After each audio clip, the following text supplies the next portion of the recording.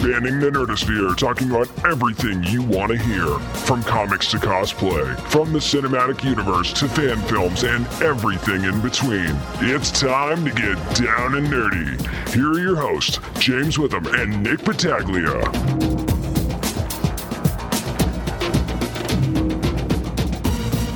Yep, it's episode 133 of the Down and Nerdy podcast where, unlike the Mafia, we kind of do want you to ask us about our business.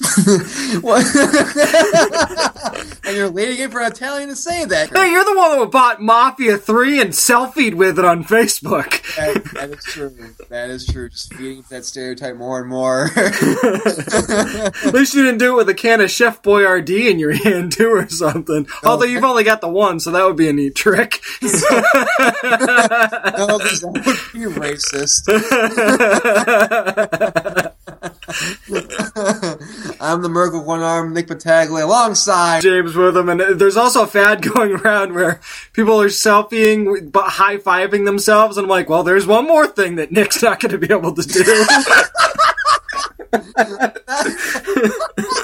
Not because my inability, just because I'm smart and know not to do that. Why would you do that? It doesn't make any sense. I saw that on Facebook the other day, and I'm like, why is this even a thing? And people are doing it in the bathroom. Guess what your bathroom has, kids? Tile! Yeah, and it's like saying, oh, this is a nice electrical socket. Wonder what would happen if I stuck a fork in it. Not to mention, if you've got a Galaxy Note 7, it's like dropping a goblin bomb on your foot. Pretty much. I mean, come on. Pretty much. I mean, just next thing you know, your body's looking like Two-Face. And, yeah, it's not a pretty picture. But, I mean, speaking of pretty pictures, we did have an amazing time, of course, last week with Echo Kellum, who painted a pretty picture of Season 5 of Arrow. Yeah, and I mean, you've gotten to see that in the episodes of Arrow that have already come out about how it's going to evolve. And, we talked about Arrow last week when we reviewed it. And I think that you hit the nail right on the head. It's got a very Season 1, Season 2 vibe. It seems like it's kind of going back to its roots a little bit. So, very interested to see how Curtis morphs into Mr. Terrific. I don't think it's much of a secret. I think everybody knows that it's happening. So, I can't really wait to see what that progression is like. It's been pretty fun so far. Yeah, man. Of course, this week we have a really fun show as well in store. Yeah, we've got Jake Goldman and Haley Mancini going to talk to us about Powerpuff Girls, not just from IDW Publishing, but from Cartoon Network as well. So we get a little bit of insight into the new Powerpuff Girls, which is really kind of different. Yeah, man, you mentioned Mafia 3 at the beginning of the show. I actually did buy Mafia 3. Of course, as you mentioned, I selfied with it. And I beat the game on Wednesday night, and pretty good. Pretty good. Actually a good $60 buy if you're a fan of Mafia 3. If you're a fan of Grand Theft Auto and you need some more missions like that in your life, pick up Mafia 3. It's a really damn good game. But come next, we have 2 new comics in our repertoire as we pull out our long boxes. That's right, kids. What we're reading is coming up next on the Down and Nerdy Podcast. This is Echo Kellum, and you're listening to Down and Nerdy Podcast. Well, nerds, it's that time, as always, we pull out our long boxes and we discuss what we're reading this week. And James, you went back and visited a friend of ours, Mr. Mark Millar. Yeah, and this is a book that we've been looking forward to for a while. I know we say that sometimes, but this one for sure, because it was a teaming up of Mark Millar and artist extraordinaire Greg Capullo for Reborn #1 from Image Comics. Of course, we don't want to leave out Jonathan Glapion, who did the inks for this, Fico Placencia, who did the colors, and Nate Picos of Blambot doing the letters, because everybody does such a good job in this book. And basically, I'm going to say this right off the bat, because, we try not to spoil books when we review them on the podcast, because we want you to read it and, form your own opinions kind of thing. We don't want to spoil any of the plot points for you. So this is going to be really difficult to review without spoiling anything, so I'm not going to, but it's going to end up in me being very vague. So I'm just going to warn you about that right off the bat. Basically, this is a story about what happens when you die. Where do you go when you die? Is it heaven? Is it hell? Is it somewhere else? And what happens when you get there? And basically, it's a story of a woman named Bonnie. You get to see she's about 80 years old at the time that you get to see her. And what you do is you get to learn a lot about her life. What her life was like, the people in her life. And that's one of the things that Mark Millar does so well, is he puts you into people's lives. Right. And really, really just makes you care about who they are. And there's a very sweet interaction. Obviously, she's 80. She's in the hospital. She's in poor health right now. So there's a very sweet interaction between her and a nurse as well that's in this hospital that makes you just care about the character even more. And you get obviously you get flashbacks because we're talking about her life. And then there's a moment in this book where there's like a turning point in her life. And then you kind of get to find out, the whole premise of, okay, were we right about our theory about what happens when people die or don't die? Right. And man, I gotta tell you, what they do in this book, and again, I'm really trying here not to spoil anything because I want you to be able to experience these moments. What happens is so interesting. And there's even something at the beginning of this book, and the book starts out very, very differently from what I kind of just described. So if you look at the first few pages, you go, hey, what the hell is he talking about? You'll get it. Okay, I promise you'll get it. But when you finally find out what it is that's happening, once you think about the beginning of the book, you're like, okay, that kind of makes sense. I wonder if that was on purpose, kind of thing. Now, sticking with the writing, is the writing by Mark, is it something that makes you think? Is it something that kind of like says, well, could be this or could be that, or is it a definitive thing? No, it's definitely something that makes you think. I mean, there is a definitive at the end of the book. Well, you think it's definitive. I will say that. You're not sure it's definitive. You think it is, but you're going to have to wait probably till issue 2 to find out exactly what the hell is going on here. But there is plenty of question, and it makes you... It's like one of those things where if you were with a group of friends, you discuss this. You discuss the premise of this book because it really makes you think about, what happens when you die. And the other thing that I love is that... Remember Huck, when we reviewed Huck and we talked to him about it? Of course. Remember how you felt about Huck and the way he just built it up, about how you just kind of love that character? You'll love this Bonnie character. Really? So he pretty much structures Bonnie the same way he did with Huck, where there's wholesome, caring individual, pretty much. Yeah, exactly. And I mean, it's a different character for sure. It's definitely not the same character. I don't want people to think of that, but it's the way that you're caring about this particular character. And you find out why she's the focus and she's so important in this story towards the end of the book. And there's a very heartwarming thing that happens at the end of the book as well that makes you go, you know what? Damn it, Mark, you done it again. I like you've been posting on Twitter lately. I'm not crying, you're crying. Yeah.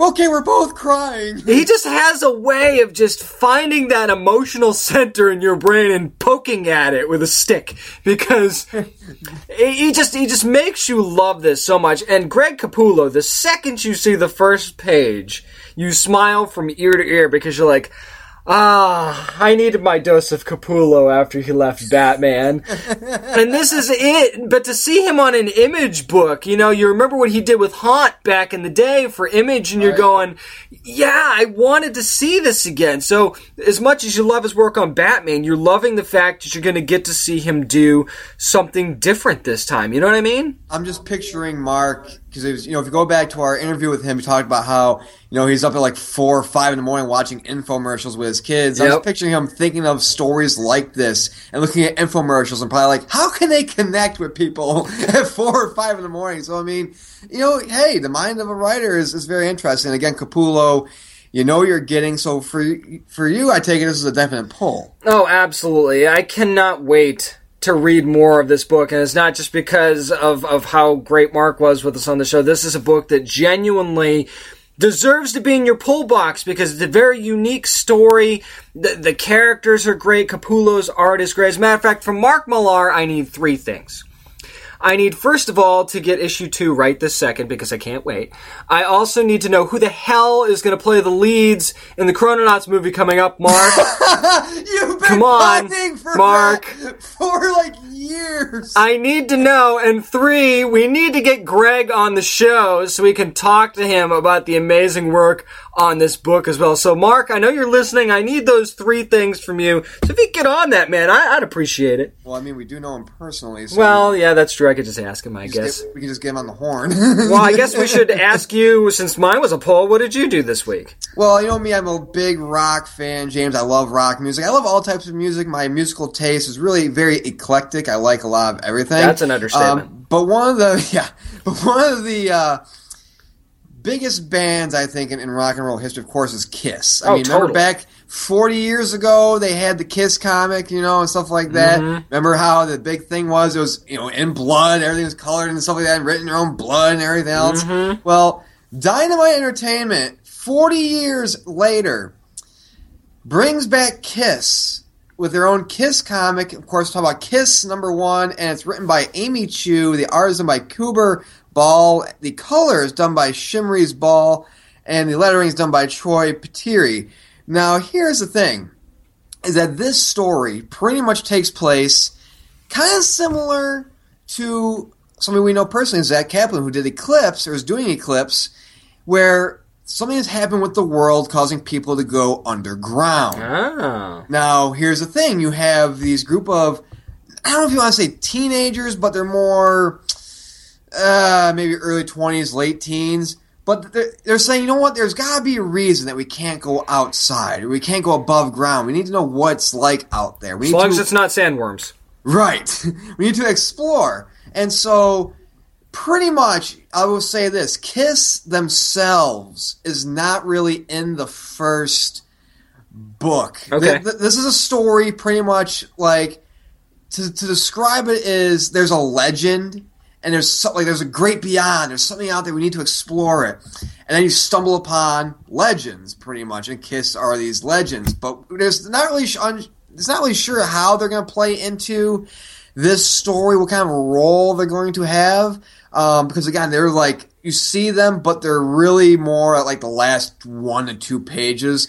But again, it's more about the kids in this first issue and just the searching, and it has a very Goonies aspect to it. Very cool. And so, I mean, the way that the art is done by Ball, I mean, it's really clean. The first page in general is very detailed. You're looking at it like, wow. The Kiss band members have their own symbols, and the symbols are very detailed, and they look nice and great. This, for me, I think when you look at this story now, like I said, the one thing is you don't know what role Kiss is going to play. And the thing is that you can kind of, in the beginning, kind of sense what was going to happen, what kind of story this was going to be, where Kiss, again, looks to be these legendary figures, from the past and stuff like that. Maybe how they tie to the past and everything else, besides, rocking all night and partying every day, And for me, this is a pull, because the interest that most lies with me is what are they going to do with the band members? What are they going to be doing? Because remember, if you read this book or are currently reading this book, the thing is that there is this kind of organization that's kind of keeping people in the dark. So it's kind of like, hey, will this organization, kind of these elders, if you will, kind of try to keep people in line and stuff like that? And is Kiss the key to that? We don't know, but there's a lot of interest in there. That's very interesting, because when you were describing the setting of this book, especially the age group and stuff like that, and how Kiss doesn't really show up until the end, and you don't really know what their function's going to be, I was thinking about Generation Zero. When you reviewed that, where the Zeros don't show up until the end, and you don't really know what function that they're going to serve, per se, once they actually get there, but you know that they're going to be an important part of the story going forward. And here's the thing, too, it's important is in the art as well, is that when they're going through like these air duct systems, and they're trying to navigate their way to the surface, they see these random Kiss drawings, the Kiss logo, this Kiss art, and they're kind of like, well, what is this? What does this mean? Because remember, these are kids that are like in their teens and early 20s. They won't, unless they have great parents, know who Kiss is. Right. What is this tape-looking thing? I think they called that a cassette. Yeah. You had to rewind it. What the hell? Yeah, I don't want to rewind it. What does that even mean? Yeah. I can't just skip to my favorite song? Why is one of the guys looking like a cat? I need to carry around a giant toaster to be able to play this thing? Right. What is the deal? I have to put this in this? That doesn't make any sense. Yeah, but I mean, for me, this is a definite pull, man. Like I said, this book is a book that pretty much main premise is the intrigue. Remember, this is 4 decades since the Kiss comic has been around. Mm-hmm. 1979, I believe, is when they really first made their appearance. I believe it was in like a Howard the Duck comic book, I believe. I think it was, yeah. And I mean, it's just an interesting format. I think Dynamite has something really, really well. I think they've tapped into a really nice market with this Kiss book. Yeah, and I'm a big fan of Amy Chu's work, so anything by her, I'm definitely going to check it out and at least give it a couple issues, but it sounds like this one's going to be in it for the long haul. And coming up next, Supergirl is on a new network, and of course, she has a new season on the new network. Of course, talking about the CW. Now, did the CW show more love than CBS? Find out. A review of the Season 2 premiere of Supergirl is coming up next. This is comic writer Ollie Masters, and you're listening to the Down and Nerdy podcast. I think we were all kind of worried about the future of Supergirl post-Season 1, but it has found new life on a network that it should have been on from the first damn place. So let's review the first season of Supergirl on the CW, which is Season 2. And Nick, I say that because it just seemed like in the first few minutes, you thought to yourself, man, this show should have always been on the CW. Oh, yeah, when you watch that first scene, of course, they kind of recap what happened at the end of Season 1, where, hey, a new pod has crashed down to Earth, who's in it, we do get a look at who it is, but you can just tell that there's a tonal shift in the show in a sense, and just from a sense of, you can just feel that this is a network that actually cares about the show. I mean, yeah. Even just in the opening, from its opening credits to how it breaks in and out of commercial with the logo and everything, you can just tell that the CW really cares about Supergirl. And I mean, by the way, spoiler-filled review, because that's what we do with all of our reviews of an actual show instead of a trailer or something like that. So there's going to be a ton of spoilers involved here. But man, the first time we see, let's just get right to it. The first time you see Tyler Hoechlin, yeah, I'm going to tell you right now, man, I know that we were worried. I know that, the little things on the cape were a little distracting on the suit, but the second he turns around as Clark Kent and you hear him talking to Perry White on the phone, I'm like, I'm sold. Done. Yeah. He had he's got a lot of charisma. He's very charming.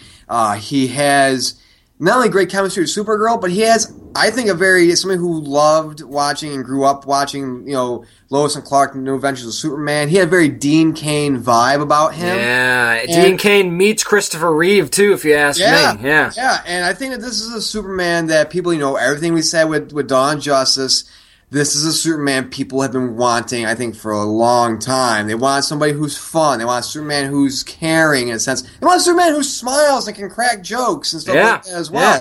And, I mean, again, that chemistry he has with Kara, I mean, it really, you can feel it. Like, you can feel as if that they are family. It's wholesome. Yeah. It's exactly what it is. It's wholesome, and I like that that's how they kind of balance things out from the movie universe. You've got a wholesome, good Superman that, by the way, kids, did not at all overshadow his cousin, Supergirl, because it was still all about Kara in this show and in this first episode. We got just enough of Superman. There was a reason for him to be there when he was there. And I mean, if you think about it, fast forward to the whole building thing, Supergirl makes the save, there's a lot of things that still up the girl power in the show. So all the worries that we had, or I should say the people had, of Superman kind of taking over and this being suddenly a Superman show, not so much. Well, not just that, but I think with every scene that they had, the reason why he didn't overpower her or overshadow her is because they worked as a team. Yep. Every scene they were in together, they worked as a team. Whether it was him saying, hey, I think I might stay here a little bit longer to learn more about my parents and just Krypton itself and everything else, seeing how you know more than I do, and vice versa when it comes to helping things out and figuring out, Kara when it comes to, hey, having that balanced lifestyle of personal life and superpowered life and stuff like that. They really complement each other very, very well. And I like that they actually introduced a new character as well. Actually, before I get to her, I want to mention they brought up a great reason to bring Superman, because they brought up the whole thing with him and Martian Manhunter. Yep, and I mean, there's friction there. We know that it has to do with, again, spoiler alert, it has to do with kryptonite. Who's keeping it? Who discovered it? It was John Jones himself. So, and that's why Superman, that you've wondered why he wasn't working with the DEO? Now you know. It's because he doesn't like the fact that they've got kryptonite, not just because it could hurt him, but Kara as well. Right, and of course, the new character they introduced in this episode, of course, talking about Lex Luthor's sister. Yeah, and it's going to be very interesting to see what they do with Lena Luthor, because there's been different iterations of Lena Luthor in the comics, and I know the New 52, they kind of turned her evil a little bit, and she turns against her brother when her brother's trying to be good, and vice versa. So I definitely think that we shouldn't sell ourselves on the purity that is Lena Luthor right now, because, the Luthors have a tendency to be a little bit underhanded and make you think one thing, and then they burn you the next minute. So, yeah, I wouldn't quite sell that just yet. Well, remember that Lex from prison tries to get her assassinated, but again, they could play into a ploy of, did he do this to make her look good? Yeah. Like, there's a part of a ploy to get, she's like, I changed the name of my company to, L Corp and everything else like that. I changed the logo. We're going to rebrand and do everything. So, again, there's always, another step, another chip in play when it comes to the Luthors. And I think that was really, really interesting. I think that's something interesting as well, the dynamic. And I know people, look at it as well. As I like the fact that they kind of put the nail in the relationship between James Olsen and Kara and what they actually are. I think that was smart for them to do it early on in the first episode of Season 2. Because I think that they've seen the error of their ways on Arrow, where they let the Felicity and Oliver thing linger too long, and I think that you're still kind of seeing flashes of that, but again, I think they went away from that on Arrow a little bit this season, and I think that we're going away from that on Supergirl, and I like that that's not going to be the lingering, underlying theme of the show this season. So yeah, you get that out of the way now, and we'll have to see where it evolves. I think they're going to be too busy to even worry about that anyway, with the baddie that we saw at the end of the episode there, but I do like that too. I do like that we're kind of putting that to bed now so we can focus on other things, because there's plenty to focus on. Yeah, man. Really quickly, let's talk about that new baddie we talked about, that we just mentioned. And, it's known that Metallo is going to be playing, of course, a certain role in the season. He's, of course, going to be part of the next episode. And what are your hopes for Metallo? I think that what I want to see from Metallo is I want to see a genuine origin story. I want to see it evolve over time. For Metallo, because think about it, that's a character that we've really never gotten that benefit from on any type of screen. I mean, I know he's been in some animation stuff, but this is a character that, with all due respect to Kara, you're going to need Superman to help defeat Metallo, because Metallo has almost taken down Superman on his own as well. This is one of the baddest of the bad Superman villains, so I really hope that we get a nice origin and they explain to people why he's such a genuine threat throughout the show for people who don't really know anything about Metallo. I mean, he doesn't need to sleep, eat, or breathe now. Keep that in mind. So this is a guy that can terrorize 24/7. Pretty much. And one thing I like about this season, at least what it looks like they're doing, is that every one of their characters, at least most of their main characters that they centralize on, is growing in some sort of thing. Wynn, of course, is now with the DEO, helping them out. Kara is now, as we saw at the end of the episode, no longer Cat Grant's assistant. She's now going to be a reporter like her cousin. And also, hey, the story came out recently, earlier this week, James Olsen's going to be suiting up as the Guardian. Yeah, that's going to be really interesting to see him come in as another hero, which I'm actually kind of surprised that they're doing. I'm not opposed to it. I'm just surprised they're doing it and doing it this soon. So I don't know if that's going to be because of Clark's influence, if James is going to want to help out, or maybe it's going to be the whole I don't want to feel helpless anymore, like they're doing with Curtis Holt on Arrow kind of thing. So it'd be very interesting to decide why he wants to do this. And it looks like, we're building a team Supergirl now. And that's really cool. I mean, it was just James, Wynn, and Kara at first, but it looks like we're, forming a legit team Supergirl. And I think that'll be neat to see. Well, I think it's also the fact that I think James is going to look around at people saying, okay, Kara's got this, Wynn's got this, what do I have? How have I grown as a person? And so I think by him coming in the Guardian, that's going to help out as well. But let's get to our ratings, man. Let you go first.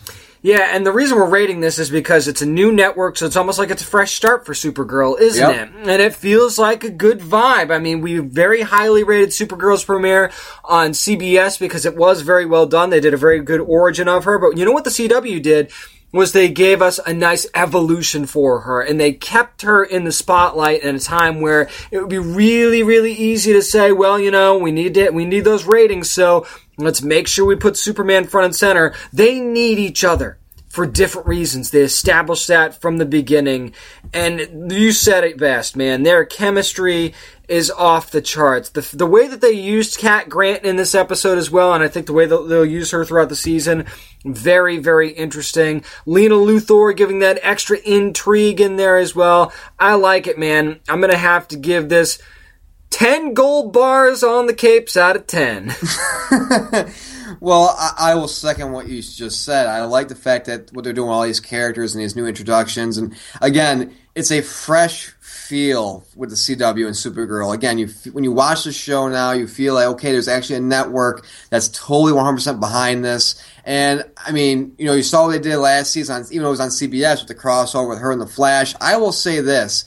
Of all the current CW shows in terms of superheroes, I think Supergirl had the best season premiere, I think, of every single one of these shows on the CW. I think that, the chemistry between her and Superman is great. I love the dynamic. And I just liked how there's certain things that, they learn about each other. And they make it really feel like a true family dynamic. I like the fact that there's a little bit of there was a little bit of thing with him and John Jones, and can he trust John going forward? Again, the kryptonite's still stored there.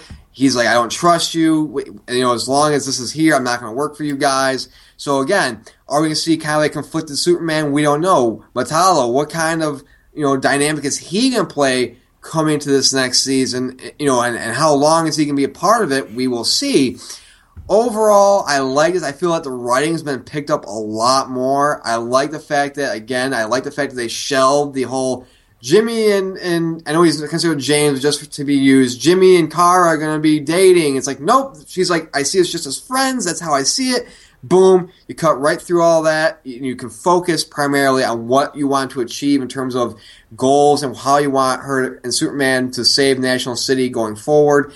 This, for me, 10 out of 10 steel support beams. Ah, nice. It didn't take 10, but it did take 10 to hold up this show and give it the highest rated premiere in the 8 years of the CW. Well deserved.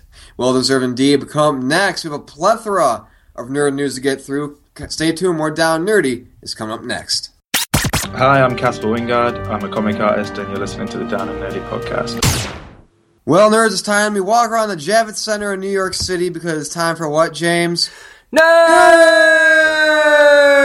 News! And this week's Nerd News is going to be very much New York Comic-Con centric. Reason is because we didn't really, even though we posted stories on our Facebook page, facebook.com/downnerdy from and about New York Comic-Con, we didn't really cover it. So let's talk about some things that went down. First thing we're going to talk about is a few trailers, and there's also a story that came out as well. But the first trailer we're going to talk about is something that's a project that has been close to me. It's something that I grew up with as a kid. I'm a big fan of the Power Rangers, and we finally got our first teaser trailer for the Power Rangers movie.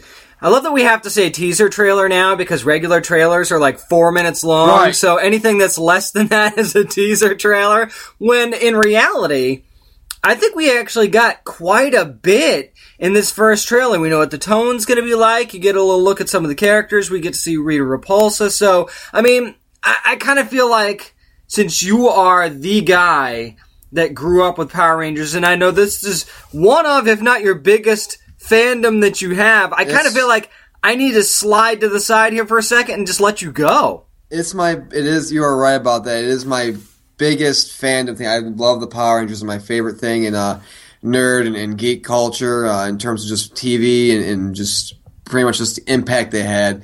But I will say this. When I first saw the trailer, now everybody's making fun of oh, it's Chronicle 2, or it feels like, oh, it's a Fantastic Four trailer to talk about the reboot.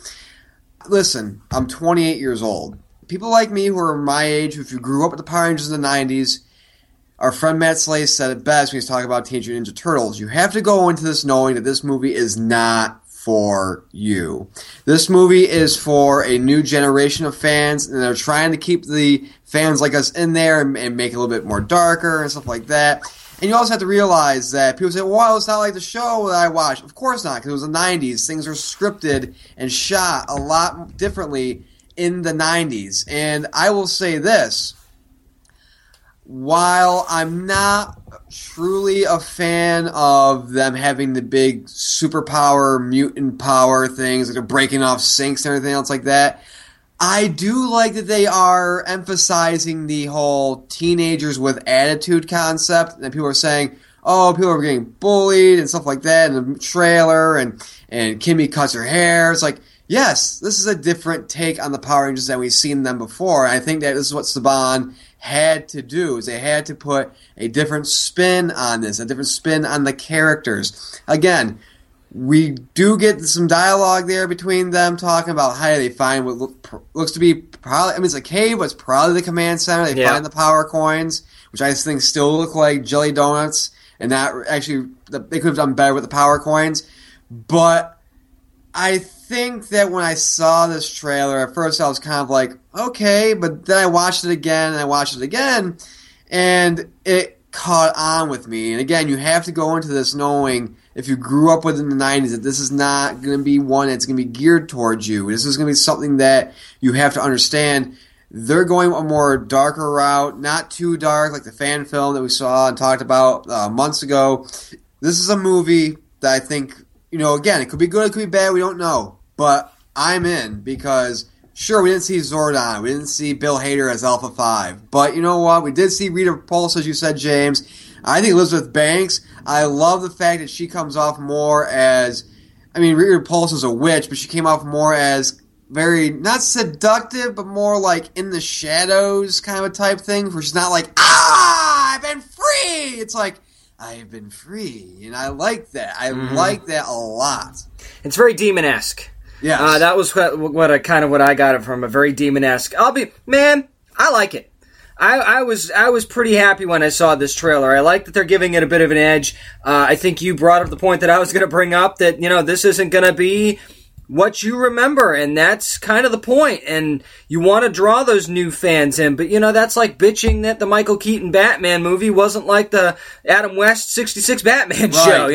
It's just a different vibe, and I don't think that there's anything wrong with that. And I think that, quite frankly, and as some things that fans need to understand is, and I think that, we can all be guilty of this sometimes, is that the thing that we loved back in the time that we loved it isn't going to necessarily work in 2016 and 2017. Yeah, and also you look at, things you might visit from your childhood as an adult might not be as good. Of course, I talked to Karen Ashley, who played Aisha at Taiwan Comic-Con, the Yellow Ranger, and she talked about, there's some corny dialogue, some cheesy dialogue. It's like, granted, things nowadays still have that kind of dialogue, but when you really watch Power Rangers, it was so pun-filled and so dorky and cheesy. It was a kid's show, so pretty much. So, I like that they're saying, the core fans have grown up with this, but we do have to put a little bit of a different take on it. I think it works. I'm interested to see. I'm actually glad that they didn't show us the Zords in this. Yeah. Part of me really hopes that we just wait to see them in the movie. Like, I know it's not going to happen. We're going to get probably like a poster of them on top of the Zords, like from other than the ones we already saw. We're going to see the Zords in their full form and everything else like that. We're going to see that probably, I would think, like the first big 2 to 5 minute trailer for this movie. But overall, I think it works for me, man. Yeah, I have no problem with what I saw, any of it. I like the attitude, I like the edge, the hair cutting thing. I thought that was a nice touch. I thought that was really cool. And I just think that, you want to grow up too. You want the movies and the things that you love to grow up with you, and I think this is a Power Rangers for a new generation, and I can't really wait to see what they do with it. And not only that, but people are saying, it's like Breakfast Club. Exactly. It's a teenage, it's supposed to be kind of like, the way, the last thing I'll say about this before we move on to our next trailer, I view this as going to be like a teen drama meets superheroes per se and stuff like that, but it's not going to be, teen driven as people I think would think. I think it's going to be more like we'll see like with a CW show, like an Arrow or even like a Flash kind of thing. I think that's exactly what they're going for. I think it's exactly what they're going for. But our next trailer, we're going to switch on over from Power Rangers to Marvel. Of course, we talked about Luke Cage last week. We talked to Simone Missick a couple weeks ago on the show about Luke Cage. And we finally got our first full-on trailer for the next edition to the Netflix Marvel's television universe library, Iron Fist. And we know that it's going to be coming in March of 2017. And can we discuss the elephant in the room for a second? What is the deal, Jeff Loeb, with the hallway thing? Did Jeff Loeb get lucky in the hallway and he has a fascination for him? Did he spend time in his youth living in a hallway or something and he's trying to...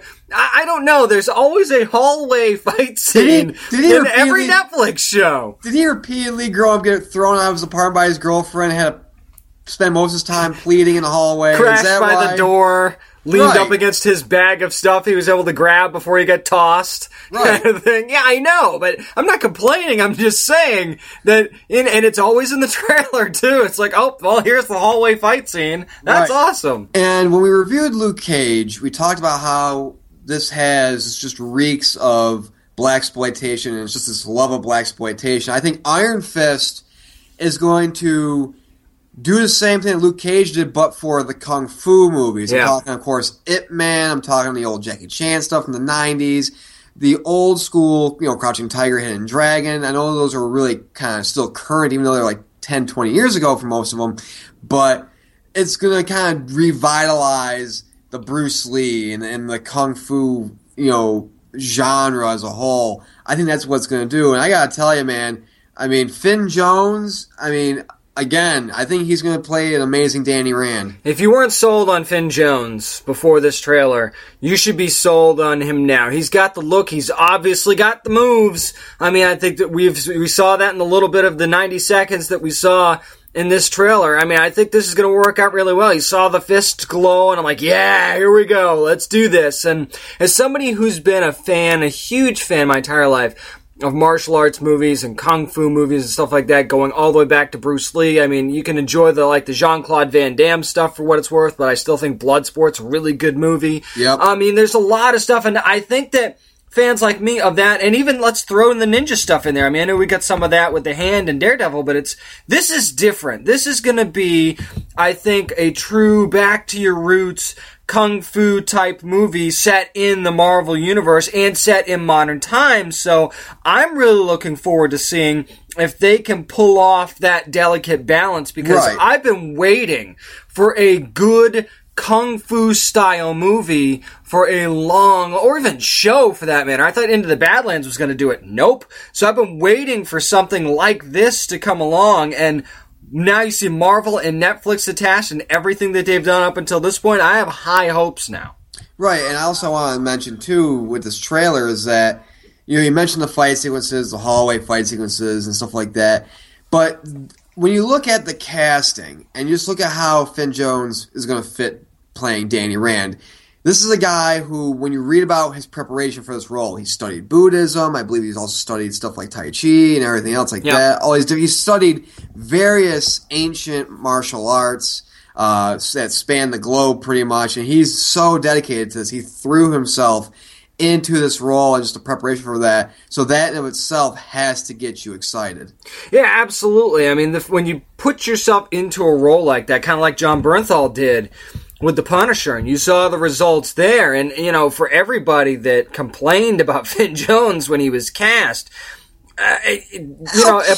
albeit they were stupid reasons. Right, they're very stupid reasons, and that's why we always say on this show, hey, let's at least wait till a trailer comes out before we start to pass judgment. But, what they did in this trailer is they gave us non-stop, balls-to-the-walls action almost the entire trailer, but they also gave us that calm Buddhist air like you were talking about, and then you see stuff like wielding mini axes flying around and all this other stuff, and I'm like, yeah, let's do this. Yeah, man. Speaking of wielding things around in terms of weapons, somebody that wields a sword around, and some actually pretty high-tech weapons is Ninjak, and, it was announced that, hey, they're going to have Valiant is teaming up with Bat and the Sun to do a Ninjak web series. We now know it's going to be called Ninjak versus the Valiant Universe. Jason David Frank has been signed on to play Bloodshot. We got our first trailer, man. What do you think? I think that this isn't kind of what we expected when Valiant announced that they were going to start doing live action stuff, but at the same time, I think it's a good move for them. I think it's a good way to introduce all of their characters at once, because let's face it, the world is not familiar with characters like the Eternal Warrior and Exo-Man of War and Bloodshot and Livewire, as much as we'd like to hope that they are and think that they are, they're really not. So, I mean, you look at this and you say, okay, so is this a glorified fan film or is this the real deal? I think when you see the trailer itself and you see Michael Rowe in full Ninjak form, you're like, okay, it's time to start taking this Valiant universe seriously, and this will, I think, be a good introduction to these characters. When I watched the trailer, the first thing that popped out to me, just from a cinematic standpoint, from a technical standpoint, looking at the camera shots, possibly the type of camera they used to film this, I'm like, this really does look like a web series, like a legit web series that you would see. And it's not a bad thing. It's actually just, hey, we're making a web series. Let's shoot it like one. Let's make it feel like that. It's kind of when I watched the whole Mortal Kombat thing. That was a web series, and then also Street Fighter as well. But this reminded me a lot more of the Nightwing fan films. Yeah, which is not a bad thing either, by the way. That was very well done by the Ismahawk guys. And, I mean, you look and you say, well, can Jason David Frank really pull off Bloodshot? Well, I mean, I think he probably could. I mean, I kind of was doubting it at first, but then you see the look in the trailer. You don't get a whole lot from it, but it looks like, okay, the look looks pretty good. You've got former wrestler John Morrison's going to be the Eternal Warrior. You've got Derek Theller, who's going to be Exo-Man of War, and there's a couple more, unnamed cast members that I'm sure are going to be surprises going on. But, I mean, you've got Armstrong's going to be in this, Colonel Capshaw, or if you've read Book of Death, you know who these characters are. But if you haven't, this is the point. Do this now, because if you do eventually want to move into the features realm, like they seem like they want to do, I think it was Sony that they were partnered up with when they made an announcement a couple of years ago. If you want to do this, you have to do something to get people familiar with your characters, and I think that this is teaming up with Bat and the Sun, who's done a good job with other stuff that they've done. I think this is a good way to do that, and to have Ninjak as your lead, like we were just talking about, that martial arts aspect, but Ninjak also brings that kind of a secret agent-y-esque vibe to it as well, so using him as your tentpole character, I don't think is necessarily a bad thing. No, it's not. As I mentioned, as he transitioned into this trailer, he uses high-tech weaponry. He's not just dressed as a ninja and can fight. He uses high-tech weapons and stuff like that. As far as Jason David Frank goes, I haven't, outside of Power Rangers, haven't seen a lot of things, but I just know the guy's passionate about the things that he does do. And as you mentioned, this is the thing. Marvel, people know Iron Man, people know Hulk, so you can give them their own separate universe. When they started the MCU, oh yeah, we can do Iron Man movie because people know about Iron Man.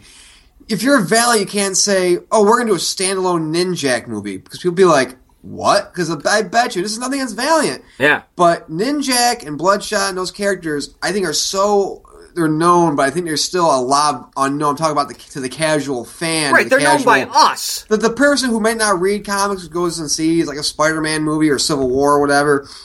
They go in there and say, oh, Ninjak. It just sounds like a B-list movie, or maybe a movie they don't get a lot of promotion out of. But what better way to say, you know what, let's throw in all of our characters into this web series, get some exposure, make it go viral on the web. Right. And let's, from there, get that hype train rolling, and then say, you know what, first movie is going to be a Ninjak movie. And then, and stuff like that, and just build on Bloodshot. They already talked about some other projects they have going on, and actually Valiant kind of swapped around some movies that they want to do as well. But you look at what they want to do with this, I think it's a smart move. Again, it's kind of, honestly, even though they got a picture deal lined up, it feels very grassroots, this movement. Yeah, and good for Valiant. Props to you guys for realizing that you need to introduce fans to your characters, not just comic book fans, and even I would have to go as far as saying diehard comic book fans for some of these characters, not all of them. I think some of them are pretty well known to even the casual comic book fan, but the non-diehards, good for you for introducing your characters in this fashion, so when you do want to make that next step, you could do that. And how about this? Like you were just saying, and I'll expand on it. This is dipping your toe in the water of, okay, which character is going to jump out with people? Right. Which character, or when it goes viral, or when it finally gets released, which character is going to get the most talk on social media? Who's going to get the most chatter? And then you can go from there. This is like market research, but you're actually giving your fans something tangible to look at and experience. And not only that, but, and I want to bring this back to AwesomeCon in DC when we saw the guy dressed as Bloodshot there at the Valiant booth. My big hope for this is that it's such a huge success that the next time we go to a con or we see things at a con or whatever, from whether it's the web or whatever, I want to see Ninjak cosplays. Oh, yeah. I want to see Faith cosplays. I want to see more Bloodshot cosplays. I want to see cosplays that aren't just DC and Marvel stuff. And even Star Trek and even Doctor Who stuff. I want to see Valiant stuff. I want to see indie stuff. I want to see, we saw a while ago somebody cosplayed, our friend Scotty Young, somebody cosplayed as Gert from I Hate Fairyland. Right, exactly, yeah. It's those type of characters, I think, that, because, you see a lot of Iron Man, you see a lot of Batman and stuff like that. But really, I think the cosplays that stand out are the ones of the characters that people might not know much about. They might know they exist, but not much, and know the substance behind them. But I mean, I think that when you release a web series like this, you're going to see the Ninjak cosplays and the Bloodshots and more, and the Eternal Warriors and stuff like that. Yep. And I think that right there is just another brick in this great geek culture of ours. Not only that, but people that might not realize need to know that Valiant has a lot of good books, a lot of good characters, and they've been kind of on that verge. I mean, I know that they've had a lot of success, especially and even recently, but they're right on that verge of just busting through that ceiling and becoming this worldwide phenomenon because of the characters that they have. It's almost like a volcano that's been laying dormant. You're right there, it's kind of bubbling up and you think, oh, it's going to erupt. And then finally, this might be the thing that helps to do that. And grabbing a guy like Michael Rowe to play your lead in Ninjak, who was a very underrated guy playing Deadshot on Arrow, getting a guy like that, I think, is going to very much help them in the future. And our story that we're going to talk about, James, is a comic book story. Now, we knew that, hey, Superman's son and Damian Wayne were going to get their own book, but it was supposed to come out in September, but it got delayed to February.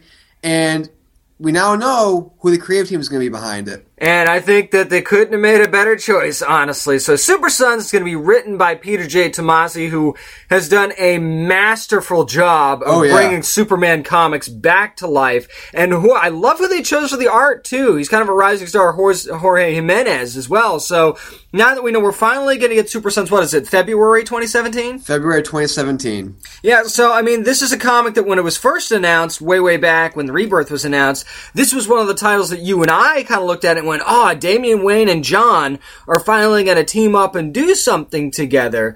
But what's it going to be and how's it going to come about? We've seen little bits and pieces of how they might come together. So how do you want this story to kind of go when it finally launches? Ooh, I would like to see, I know people are saying, it's like a Junior's World's Finest and stuff like that. I want to see kind of, because remember, John is still, if you're reading the Superman Rebirth comics, John is still learning about his powers and just learning about himself. John, I think, is very innocent at heart. Oh, totally. Where Damian, of course, we know his story.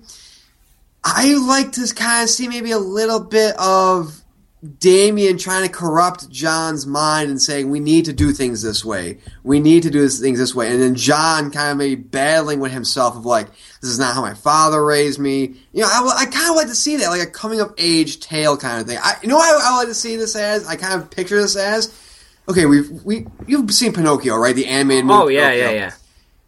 Damian is the bad boy in the bar smoking a cigar and turns into a donkey. John is Pinocchio. Yeah, I think that's apt. I think that's pretty good. I think that it's almost like, for me, it would be like a what can we learn from each other kind of thing. Right. And I think you're going to see Damian's frustration over his vision of maybe John being sheltered a little bit by his parents and how he was just kind of thrown out there. And maybe he feels like there's a little bit of bitterness there because John kind of got to have that family dynamic that he didn't get to have kind of thing. So I think we'll see some frustration from Damian. And I think from John's standpoint, it's going to be the shock of the stuff that Damian does or can do or the things that he's experienced. It's like, whoa, what is it that I don't know here? Or maybe this is too much for me kind of thing. So I think that there's a chance that we could see some of that as well. I'd like to see a nice little mix of both things, actually. And that's going to do it for this week's edition of Nerd News. But coming up next, we're going to travel to the land of sugar, spice, and everything nice because we're going to be talking to the creative team behind IDW's Powerpuff Girls and also Cartoon Network's new Powerpuff Girls show, talking about Haley Mancini and Jake Goldman. They're coming up next on a Down Nerdy podcast. This is Riddle, and you're listening to Down and Nerdy Podcast. Well, I think Nick and I would both agree that our show isn't always sugar and spice and everything nice, but this week it definitely is because we've got the writers for the Powerpuff Girls, not just for IDW Publishing, but for Cartoon Network as well. Jake Goldman and Haley Mancini, how are you doing today? Hi, thanks for having us. Thanks for having us. I'm doing all right. I don't like leading with great because I think otherwise it'll like trivialize the word. Well, I love trivializing words. So. As a writer, I'm sure that works out pretty well. Yeah, exactly. Now, cards on the table right from the beginning. I was not a fan of the original Powerpuff Girls show, probably because of how old I was at the time that it came out. This interview is over! But I will say, and I said this in my review when I reviewed issue 1, that when I read the new comic, you guys won me over in a big way. So how much did you kind of try to balance humor that both adults and kids would enjoy in the show and in the comic? I mean, generally speaking, Haley and I have the approach that if it makes us laugh, we have to put it in.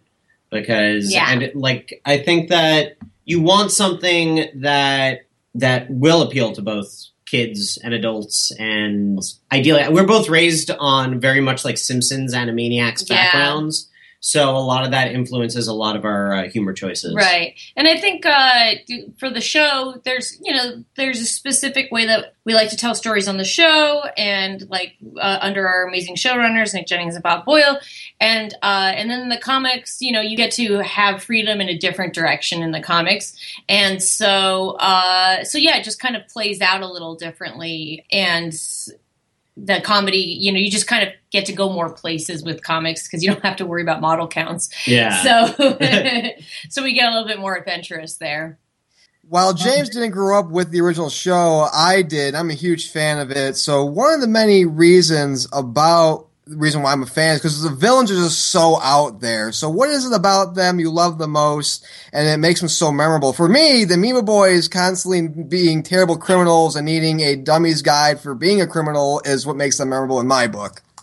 Right. Yeah, I think with great villains, like all great characters, you kind of just want a really specific philosophy of what they are about. Even if it is just, I am Mojo Jojo. Yeah. I want to destroy Townsville and the Powerpuff Girls. It's. I think that as long as they have that simple game and simple voice that's really really clear and so fun, then you could take them to the best places. Yeah, absolutely. And I think, the Amoeba Boys are such a blast, and we had a great time with them in the show this season or this first season. Putting them into Viral Spiral because they are a virus in a way. Yeah. So they become a computer virus, and they're just dumb enough to be able to be somebody's pawn and to get in there and be funny. And I love Mojo. I love, in terms of some of our new villains, we really like the Bianca and Barbara Spicchini, the fashionistas, because they're also just ridiculous, and Townsville has laid ground for us to be able to build these ridiculous villains and have fun with them. Yeah. So you can have dumb ones, you can have fashion-obsessed ones and all of that, and they still work in the world.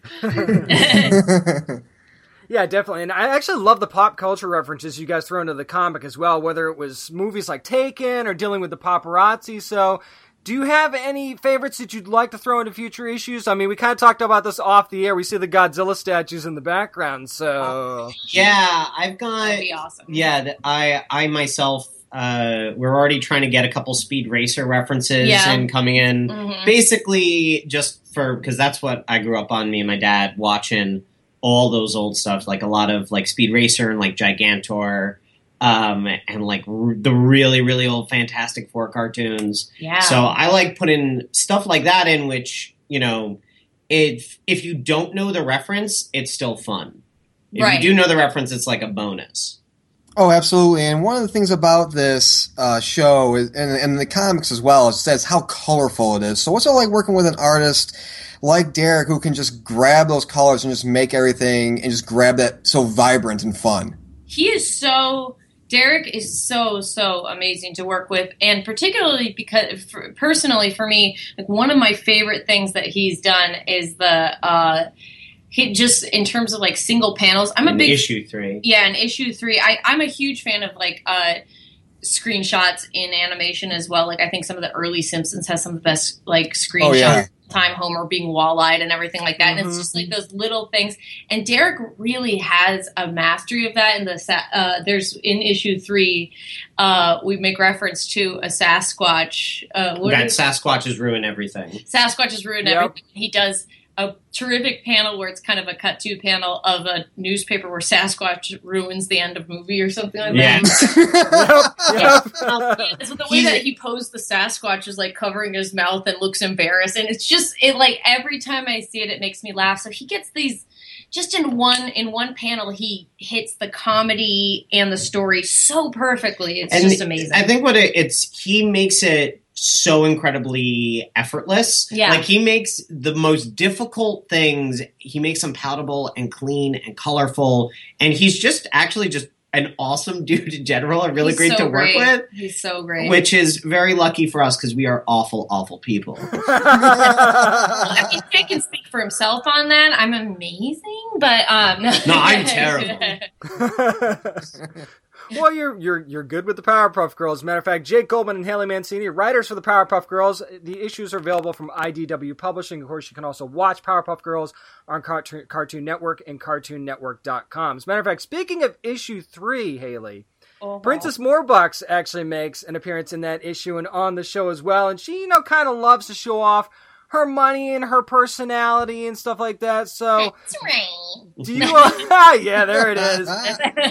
So, do you all have something that you love to show off, or something that you would buy and just kind of throw in people's faces? That I could buy and throw in people's faces. Oh man, respect. If respect were money, no. I'm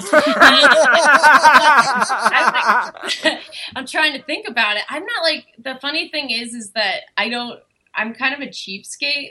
Yay! I am too. There we go. Yeah, there we go. I'm like, in reality, I get my clothes from like clothing swaps and stuff, and, like garage sales. So, but definitely, I mean, we were talking about the Godzilla stuff. There's some amazing Godzilla action figures that I would never dare to purchase because they're, they like start at like $100 and then they go up. So if I could really rock a whole Godzilla display case. Oh, sorry. Somebody messaged me on Facebook. If I could get like a full wall of like those really nice Godzilla figures, that would be amazing. Nice. I thought that was just a ding of approval. Ding. Godzilla. Like it to be. There, I got rid of Facebook. There, it's not there anymore. I literally was just like, I kind of just want more trampolines in my life. So if I could get more trampolines, I would. And I feel like because nobody has ever. Well, you need to go to Iceland. Is Iceland full of trampolines? That was like, really. We went over I went over the summer. I went to Annecy to rep the Powerpuff Girls alongside Kyle Carrozza with Mighty Magiswords is coming out soon, and Tram. And are they big in trampolines? And so we went. Yeah. Well, after that we went to Iceland, and I'm telling you, everybody had a trampoline. No, I'm telling you. I never see anybody sad on a trampoline. Behind as a country. I was like, I want to move to Iceland because it's nothing but cats and trampolines, and I was like, you get those together. That's a great time. Yeah, exactly. Wow. Don't mix those two, by the way. I hear that doesn't work out well. Yeah, it turns out they don't like it. No. So, in the first issue of the series, of course, Mojo Jojo became a major TV celebrity. So, if he was to host Saturday Night Live, who do you think his musical guest will be? I picture this. It's Saturday Night Live with hosts Mojo Jojo and musical guest Corey Feldman. You are underselling his genius, America. I really wish that Mojo. I would imagine Mojo Jojo would have Guar as his. Wow. That would just be like an easy show, and I feel like they would like lean in. They could do like no way. You know who I think he would have? Who? I think he'd choose Jewel. We're talking early Jewel, not when she started doing the dance I stuff. think she'd come out and do like these foolish games. Musical guest Jewel. Yeah. Wow. That'd be the highest rated SNL show ever. Just Mojo Jojo and musical guest Guar with Jewel. Yeah, exactly. Now that's a combination album might be all about. I would totally be doing. I just think he would totally. Mojo would be excited to have like a symphony back, like weird symphony thing where you're like, why did you do that? Yeah. While Jewel's singing, like Guar's throwing blood on the audience. Yes. All I can see now is this Robert Goulet-esque compilation album, late night infomercial with Jewel and Mojo Jojo. Red Ships of Spain. Playing the hits you love, such as... I love it. They're like, it shows up in the next SNL book that's like, who was the worst? The worst guest was Mojo Jojo. Yeah. Paper bag. We had to name all his characters Mojo Jojo. Or kill the guy too. Like, him and Kristen Wiig though got along really well. They really did. I could see Still that. Still friends. I could see that. And he played Chris Farley too, which was good. Yeah. Now, we see a lot of the girls' everyday lives in the comic and in the show itself, which I love that you guys are doing. So we get to see a little bit more of their personalities too. So which of the girls do you kind of feel like could be related to you or a part of your family? That's easy for me because it's Blossom. Yes. Because especially with her very, very like cleanliness tendencies is a lot like my mother, who will take photos of luggage that she has packed. She delights. What? I am packing for a trip. I must take photos, not of me, but of my packing job. Not so she could judge it, but she wants to just delight in it. She's like, I've never met somebody who loves packing more than my mother. Except for you. Well, I mean, I enjoy organizing. There's a difference. Jake keeps us like all on time. He keeps everybody on time here. I wish you guys could see the face that she's making right now. Yeah. I'm rarely on time, but pleasant. Well, I mean, packing is like a clothing version of Tetris, so your mom should be kind of proud of that. Yeah, it's impressive when you've achieved it. And I'm probably a combo of a Blossom and a Bubbles. Like, I like getting stuff done, but I am easily distracted by kitties. Yeah, I feel like Bubbles would be in my family, yeah, I was the Bubbles. I was the Bubbles, but I was like, I was the Bubbles, but like a Bubbles, but if I were the Simpsons, I'd be a Lisa. Weird. So yeah. See, for me, it's more like a Buttercup because every now and then you just feel like you need to punch somebody in the face. Yeah, that's true. Hey, that's very true. I'm with that. The thing about Bubbles is, my biggest Bubbles memory was when the original show came out. There was an episode where Townsville was just encased in black and white, so she was going around coloring everything. Like, this will be blue, this will be pink. And then there's a scene where she's like, I thought my crayons were magical, but it appears they're not, and she drops them on the ground in sadness, and I just started crying. It's so Bubbles is definitely the heart. She's so innocent. Oh yeah. Just feels, and she makes you feel too. I just also love it. Like I love the kid logic of it about I thought my crayons were magical. Yeah, Because we all do. I still think it. It's That's not right. true because I'm terrible at drawing. Don't give up, pal. I decided to go into cartoons because I can't draw. One of these days, one of your pictures will end up on the fridge. I promise. Yeah, it's gonna happen. It actually did at one point, but somebody took it down. Like, good job, Jake. And then somebody took it down. They were like, this is obviously garbage. What's this doing in the break room? And it's like when Haley leaves her office or whatever, it's like Toy Story, the Godzilla's all come to life. Yeah. And destroy Jake's drawings. Yeah, they came there. They were on fire. They were just beat up all my Deadpool plushies. This doesn't look like a dog at all. Kill it with fire. But before we get you guys out of here, when it comes to the future of Powerpuff Girls, both in the TV and in the comics, what should fans, both new and current, be excited about the most? Let's see. I don't know, because we have like a lot of really, really, really exciting stuff sort of that is coming down the pipeline. I think like there's going to be some really, really insane fights coming up all around that are really, really good. And then also some pretty heavy emotion. I'm a big Futurama influenced guy, so expect some really stretched it. Lot of laughs and maybe even just a little bit of awes. Yeah, but don't worry, we didn't go so There's far. no Jurassic Park. We exactly. We didn't leave the dog waiting for a while. for Fry forever. Oh gosh, that episode. Murder.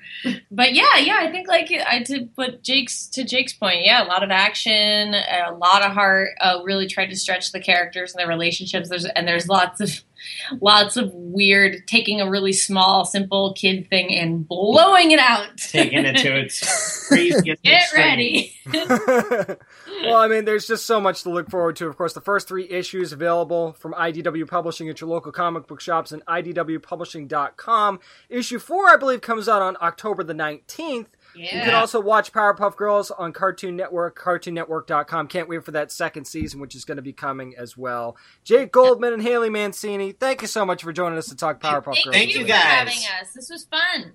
So, James, I think in my office, I really need Godzilla everywhere now because Haley's office is amazing. I mean, you get to see all the cool stuff that she has, and half of that cool stuff is Godzilla. I mean, she showed us some amazing stuff that she had in her office, and to know that, hey, that crossover, I'm just saying, IDW, the folks we know there, hey, you've got Powerpuff Girls, you've got Godzilla.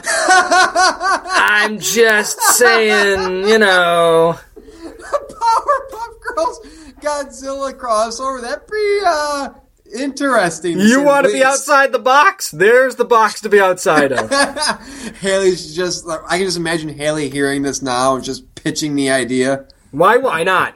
Why not? Hey, I'm not sure the folks at Cartoon Network will go for it, but IDW, sure.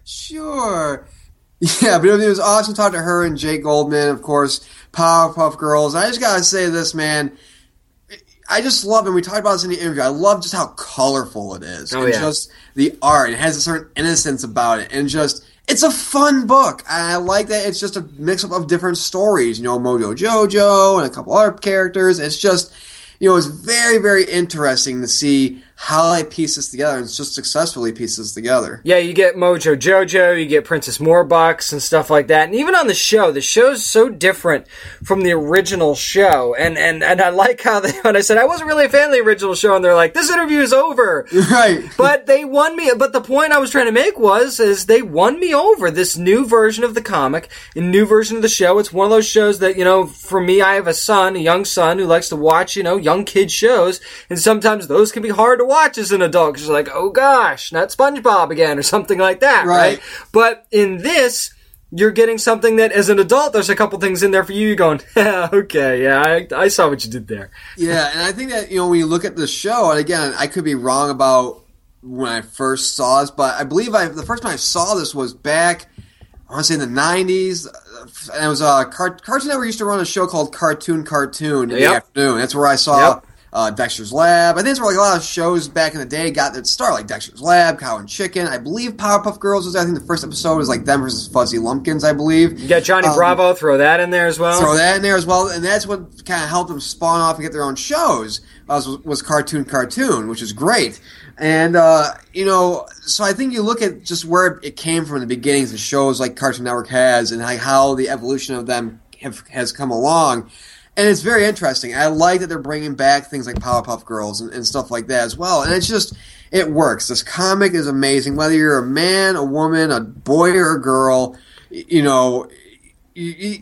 this book and the show just will resonate with you. And it's something that, like I said, I'm 28, but I will gladly sit down and watch Powerpuff Girls, and enjoy it. And, not because I know people that work on the show, but because it's actually, it's a good property and it's fun. Something that I think a lot of shows might be missing is heart. And this is a show that has a lot of heart. And just like, the girls just want to, have a big group hug with them and the professor and the mayor and everybody in Townsville. It's a show that you watch and you feel warm on the inside afterwards. Absolutely, and you can say the same thing about the comic. New issue, by the way, going to be hitting your local shops and digitally on October the 19th, so make sure you're watching, reading, streaming, doing whatever you need to do. Go to CartoonNetwork.com to stream the show as well. Just watch and just take in this new Powerpuff Girls because, man, you want to talk about stuff that's made for a new generation and made for 2016. This definitely fits the bill for that. And that's going to do it for this week's edition of the Down Nerdy Podcast. But hey, if you want more of us, be sure to hit us up